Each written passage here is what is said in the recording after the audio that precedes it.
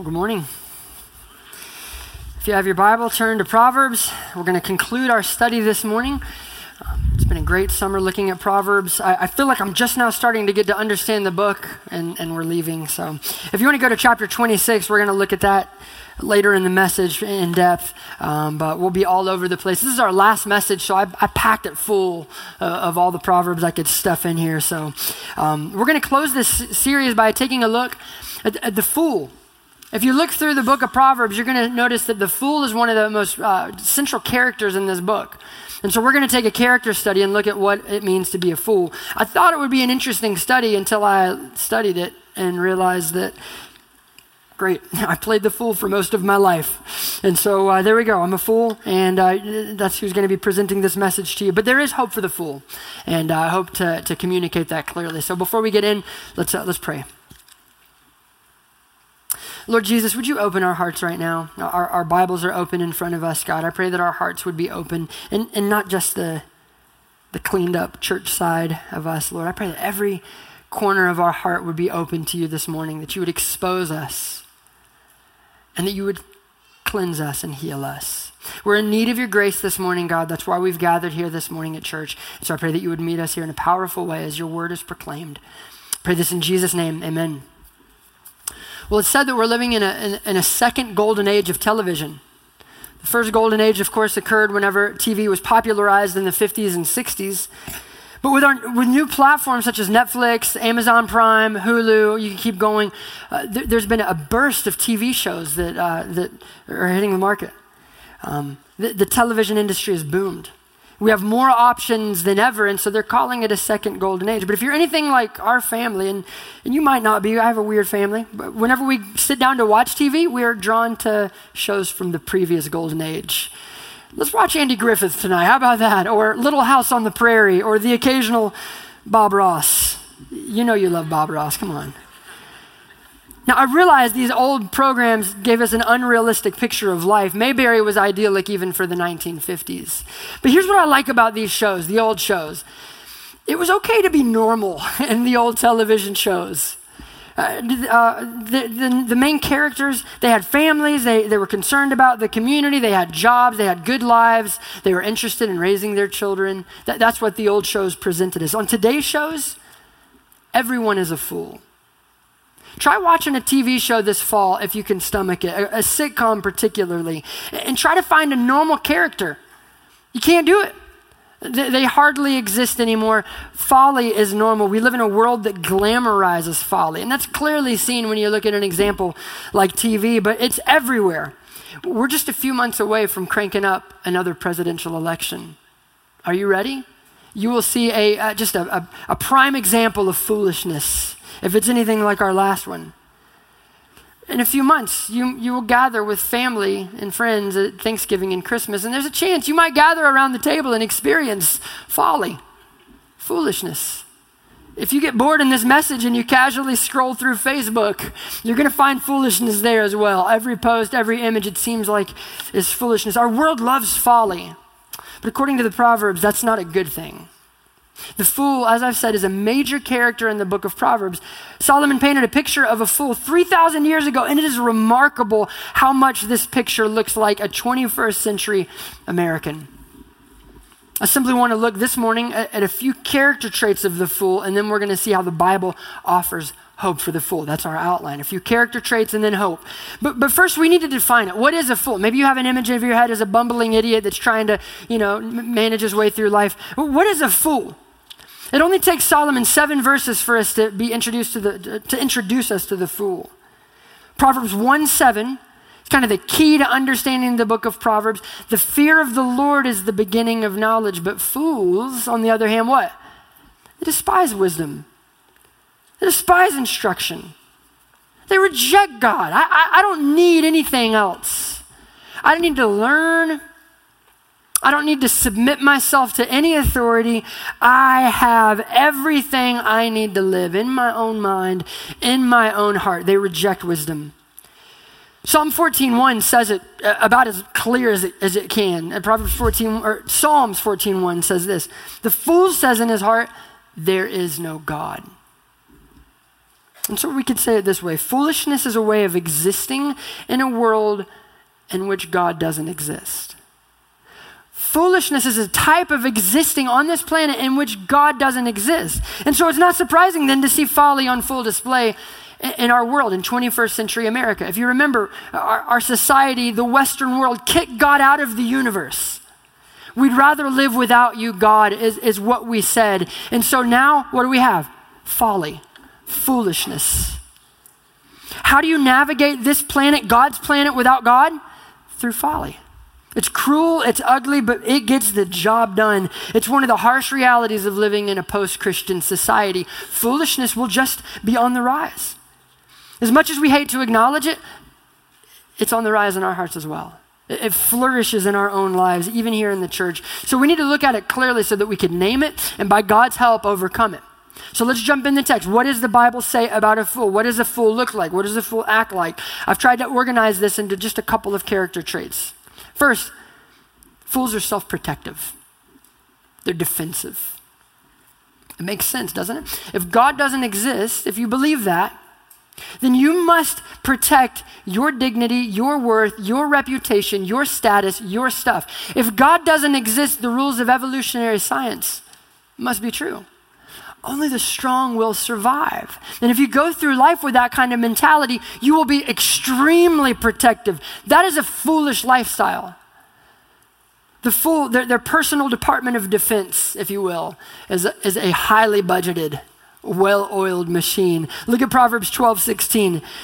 The vexation of a fool is known at once, but the prudent ignores an insult. If you cross a fool, even accidentally, you like kind of cut off a fool, or you say something that they don't like, man, you're going to know it. You're going to know it. When they're offended, God isn't there to defend them, so they take up the defense, and it is often dramatic. Proverbs 29:11. The fool gives full vent to his spirit, but a wise man quietly holds it back. A few weeks ago, Josh Hayes gave me a tutorial on his big green egg. Anybody have one of these or familiar with this wonderful work of human ingenuity? It's a marvelous grill that smokes meat wonderfully. At the bottom of this grill is a vent, and that's the key to understanding how this grill works.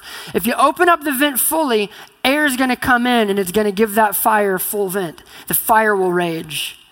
This is the picture that Solomon is talking about here. A fool gives his spirit full vent. When they argue, they open that puppy up and they let the fire burn. Have you ever been in an argument with a fool? Have you ever been the fool in an argument, maybe? Can you admit that? Proverbs 17:12. Man, this is some of the most vivid imagery on the fool in the Proverbs. Let a man meet a she-bear robbed of her cubs, rather than a fool in his folly. You could be walking in the woods and come across a bear, an angry bear, and you would have better luck rationalizing with that bear, saying, all right, settle down, it's okay, let's find your cubs. You'd have better luck rationalizing with that bear than you would a fool when his fool is in his folly. Do you take every fight to a level 10? You just crank it up. You can do that. That's an effective way to win some arguments. Did you know that? Like if you scream at people, they can be quiet. It works. This is why folly exists. This is why people resort to foolishness. Man, I could take every fight in my home to a level 10. I could win some arguments, buy some peace. But it's a horrible way to build a family. Do you hear that? If my kid spills something on the carpet, accidentally even, I can burn and go, how dare you do that? Bust a blood vessel in my head. You know what? She might not spill stuff on my carpet anymore. But here's the deal. I save my carpet and lose my kid. It's not a good trade, but the fool will pay the price because the fool's not thinking about other people. The fool's thinking about his stuff. Now, this doesn't mean that every fool's a rage monster. Like that will like just fire up. There are sophisticated fools as well, and these are just as deadly. Proverbs 23 says it this way.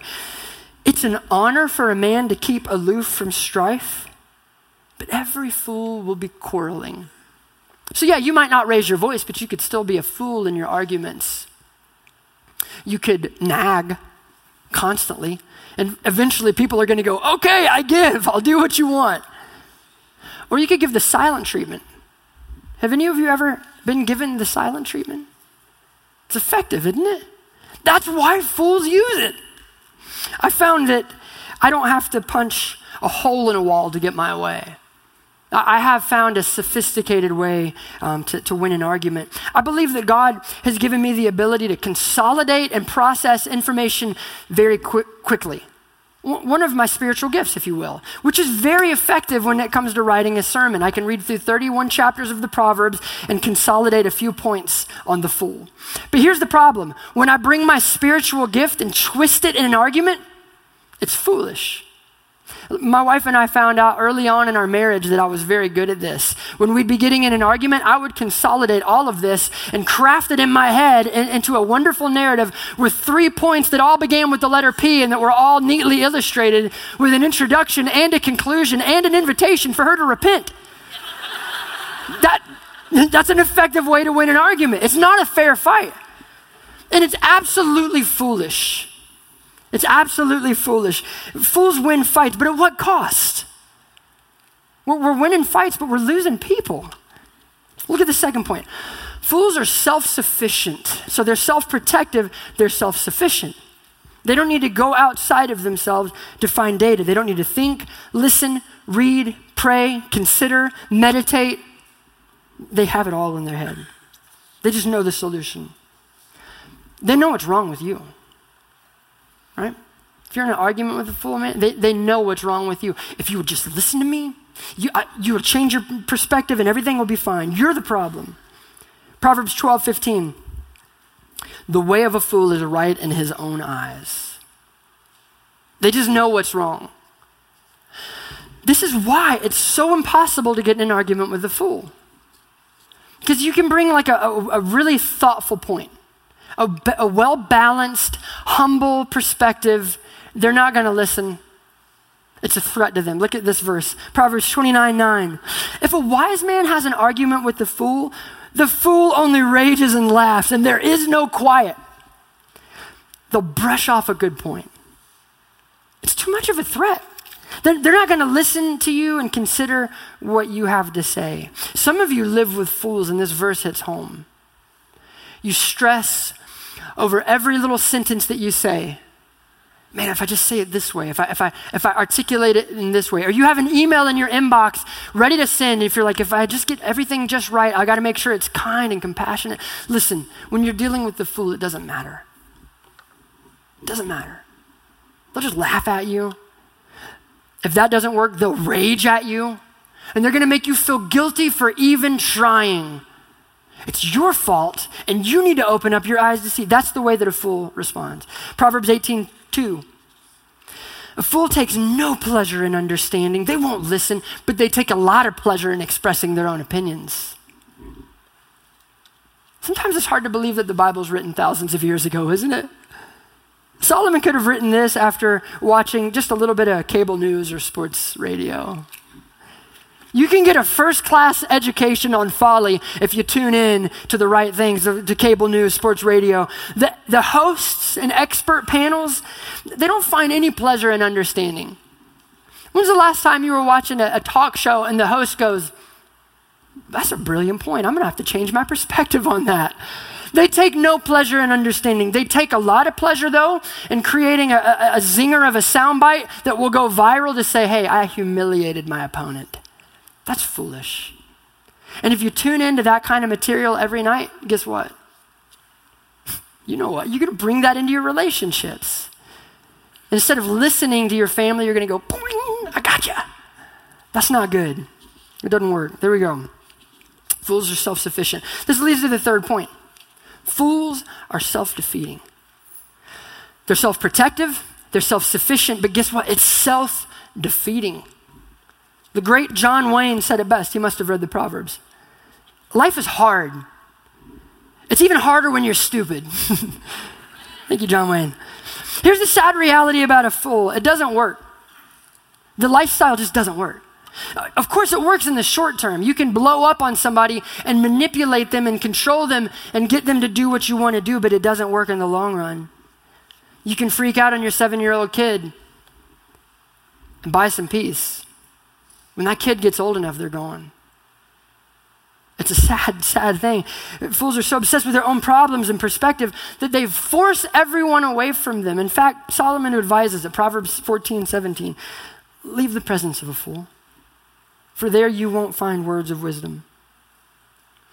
Proverbs 10:1 is a hard one, and I think I'm grasping it this week. A foolish son is a sorrow to his mother. What does that mean? I believe that a fool pushes everybody out of his life except for his mama. She's stuck with him. But she's going to be heartbroken over the folly of her child. She's sad for her boy. It's a self-defeating lifestyle. It just doesn't work. And here's the tragedy about it. The irony, I should say, about this lifestyle. If you go inside the mind of a fool, it works for them. They get results. They blow up on you and you change. And so they keep going after this. But it doesn't work in the long time. Their yelling and manipulation gets results. And so they're always controlling and correcting instead of listening and learning. But they don't actually help anybody. The only thing that they bring to the table, that they bring to the world, is more folly. Proverbs 14:24, the folly of fools brings folly. It's profound if you let it sounds like a simple statement, but just like suck on that like a piece of hard candy this afternoon. The folly of fools brings folly. You sow folly and strife into all your relationships. When the harvest comes, you're going to reap folly and strife. That's the fool. Welcome to church. We've laid it on thick this morning. What do we do with that? That's hard. It's terribly convicting. It's a heavy character study because I think all of us have played the fool at some time or another. The Proverbs also say that folly is bound up in the heart of a kid. That's why you're going to see a lot of these character traits in your children. It's bound up in the heart of a child, and I'm not sure it ever leaves us. I think it sticks with us, especially when we're immersed in a culture that just feeds on folly. Is there any hope for fools to change their ways? Yes, there's always hope. It's a dim hope, and the longer that a fool stays in his folly, the harder it will get, but there's always hope. It's why we've gathered at church this morning. And so if you have your Bible, look at Proverbs 26. This is an important text, and it shines a little bit of hope into the life of a fool. So this chapter is a sharp rebuke for the fool. Really what he's doing in the first 11 verses is what I've just done. These are the nasty character traits of a fool. It's impossible to live with them. Answer a fool according to his folly. Don't answer a fool. Like, you can't live with them. You can't win. Like they spray arrows. They spray their weapons all over the place. Like a dog that keeps returning to his vomit. Yuck. The fool can't leave his folly. Solomon is showing us it is helpless for a fool. But wait, look at verse 12. All of that sets up this wonderful verse. Do you see a man who is wise in his own eyes? There's more hope for a fool than for him. So the door's cracked open for a fool to receive salvation. There is hope. If a fool can muster the words, I might not be right. I was wrong and I'm sorry. If the fool can say that, his life would entirely change. Now that's a painful admission for a person that has built his life on the premise that he knows everything. But if he can admit his lack of self-sufficiency and acknowledge his need for God and say, I'm not wise in my own eyes and I am in desperate need of wisdom and for healing and for grace, he will experience that healing. God will be with him and can change him. Proverbs 11:2. When pride comes, then disgrace. It doesn't work, but listen to this. With the humble is wisdom. This is God's brilliant plan. God will exalt the humble. Jesus said that the meek will inherit the earth, not the strong and powerful, the meek. And so if you want to learn to navigate this world with skill, with wisdom, with chokmah, the Hebrew word here for wisdom, if you want to learn how to live well, you can only experience it in the power of the gospel, and you can only receive the power of the gospel when you humbly lay down your life. Tim Keller says it well. All you need is need. All you need is nothing. That's the key to wisdom. And so for the rest of our time, as we close up, I just want to see how the humble, spirit-filled life stands in contrast with the way of the fool. If you do believe there is a God and you can trust him, you can respond so differently. It looks weak, but it is so powerful and it is so wonderful. So first, we saw that fools are self-protective. They always defend their own hearts and their own position. How does a humble person respond to critique? When a humble person is offended, what do? Look at Proverbs 19:11. Good sense makes one slow to anger, and it is his glory to overlook an offense. When the Spirit of God enters into your life, he makes you slow to anger. You keep that vent shut because you know the damage it can do. Yes, it'll get you results, but it'll also hurt people. And so if the Spirit of God dwells in you, you can settle down a little bit. And then look at the second line of that. It is his glory to overlook an offense. We sang a lot about glory this morning. When you imagine a glorious scenario, you probably think of yourself doing something heroic in the center of attention, the limelight. The Bible says if you want to experience glory, overlook an offense. That's your glorious moment. The Bible says it's a glorious thing to overlook petty offenses. Listen, this world is a frustrating place, and until Jesus returns, you will be perpetually frustrated. As long as you drive on a road, you will get cut off. Probably even by me, I'm sorry. There was a blue car I swerved in front of Wendy's yesterday, and I'm like, I'm preaching tomorrow, I shouldn't have done that. If that was you, I humbly apologize. You're gonna get cut off. Do you hear that? And this is the part where my wife would be elbowing me. It is a foolish thing to burn in anger. Just overlook it. That's your glory right there. As long as you live in a house with another person, with another soul, you will be frustrated. Overlook it. It's your glory. As long as you have a job, you will be looked over, passed by, left out. You're just going to not get invited. You're going to have to sit out of a meeting. You're going to be devalued. You can let it burn, or you can go to the Word and say, it is my glory to overlook an offense. Did you know that the Bible is filled, if you go to the Psalms, 1/3 of the Psalms are laments. You know what that means? Prayers for just this thing. You get offended, you get hurt, somebody wounds you, and instead of fighting back, you go to the Word and say, God, vindicate me. That's what the Psalms are for, is so that we can pray. That's how a wise person exists on this planet. We have a God we can go to and entrust our souls to. That is our glory. What if Jesus didn't overlook offenses? He would have never made it to the cross. You spit on me? You want to do it? You want to go? Like, he would have never made it up to the cross. But Jesus perpetually overlooked offenses. That's the only reason we're saved this morning, is because our Savior overlooked offense. What offense do you need to let go of? That's your glory. Second, we saw that fools are self-sufficient. They don't need to learn. They don't need to listen. They have everything in their own mind, their own heart. They take no pleasure in understanding you. God teaches us a better way. Humble people love to listen. They take pleasure in understanding. They know that they don't know everything, and so you know what they do? They engage their ears, the most passive body part. They engage their ears before they engage their mouths. There's no way I could possibly know how you're feeling right now. Tell me. There's no way I could possibly understand your perspective, but I would love to know. They don't do this out of self-discipline to set it up for the attack. They do this because they take pleasure in learning.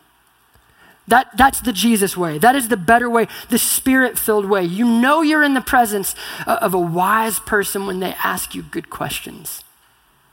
You ever been around somebody like that? That's a wise person. May we become a church that asks good questions. Is there a better gift you could give to another human than to take genuine pleasure in getting to know them? Looking them in the eyes and saying, tell me, how do you feel? What if we evangelize this way? I think most of us feel like evangelism is all about the speech, all about the presentation, but I think good evangelism begins with the ears. I really do. Can you imagine what it would be like to sit down with somebody that doesn't believe in Jesus and go, tell me the home you grew up in. Tell me about your mom and dad. How did that impact you? I bet that was hard. What do you think about this verse? I've been wrestling with this verse. What do you think about this right here? If we took genuine interest and cared about somebody else, I bet they'd be more receptive to our own position. People don't care how much you know until they know how much you care. And here's the best part, the part that I've been waiting on. In conclusion, the foolish life is self-defeating. It doesn't work. Yes, it's scary and it's intimidating. It's like a shadow on the wall that freaks people out. But soon enough, the lights come on and you realize it doesn't work. And you'll be left alone. It doesn't work because it's based on a wrong assumption. It's based on the assumption that God doesn't exist or that God is not powerful in your life and you need to defend yourself. But here's the truth. God does exist. And he does demand your allegiance and your respect. And he's told us that greatness is not achieved through power, through money, as Jim just talked about a moment ago, through yelling, through manipulation, through sending nasty texts and messages to other people. That's not how greatness is achieved. It's achieved through humility, humbleness. It's a paradox of our world, but it's absolutely true. Pride will lead you to destruction, but humility will lead you to honor. Proverbs 15:33. The fear of the Lord is instruction and wisdom, and humility comes before honor. Do you believe that? Will you believe that? That's the truth. It's throughout the entire Bible. If you need help understanding how this plays out, how this actually works, look no further than the life of Christ. He was God. He existed in heaven, and he gave it up. He gave up his throne to take on the form of a servant. He was born in a lowly manger. He grew up in a podunk town. He had no beauty that we should desire him, as Isaiah said. He never resorted to foolishness. He never once treated someone like a fool. He was the perfect embodiment of wisdom, and that meant that he was extremely humble. So humble that he died on a cross, and yet, listen to this, God exalted him. God brought him up from the grave, and as Philippians 2 says, he exalted him to the highest place so that at the name of Jesus, every knee will bow and every tongue will confess that Jesus Christ is Lord. Amen. That is the brilliant wisdom of God. He uses the weak things of the world to shame the strong. And if you want to be used in your life, if you want God to use you, you must humble yourself before the Lord. I'm done, but let me just try to bring it home. This message has been terribly convicting to me. I believe that God exists. I'm a pastor. I believe that. And yet what I found out this week is that there are places of my heart that I'd like to control. I'll take care of that myself. I don't need God here. And you know how those little places always manifest themselves? As foolishness. I get defensive. I flare up. I nurse grudges. There's parts of me that don't want to give over to God. I would imagine that some of you feel the same way.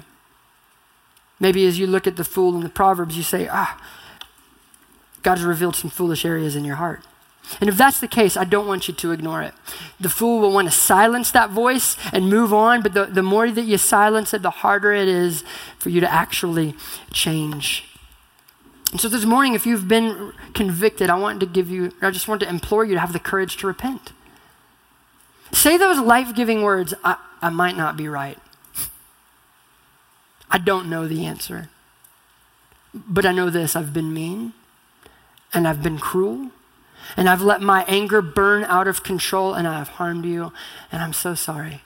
Have the courage to say that. Or as Proverbs 30:32 says, if you've been foolish, exalting yourself, or if you've been devising evil, listen to the advice that he gives. You ready for this? Put your hand on your mouth. Just be quiet enough to say, listen, I talk way too much. For the next hour, I'm not going to say a word.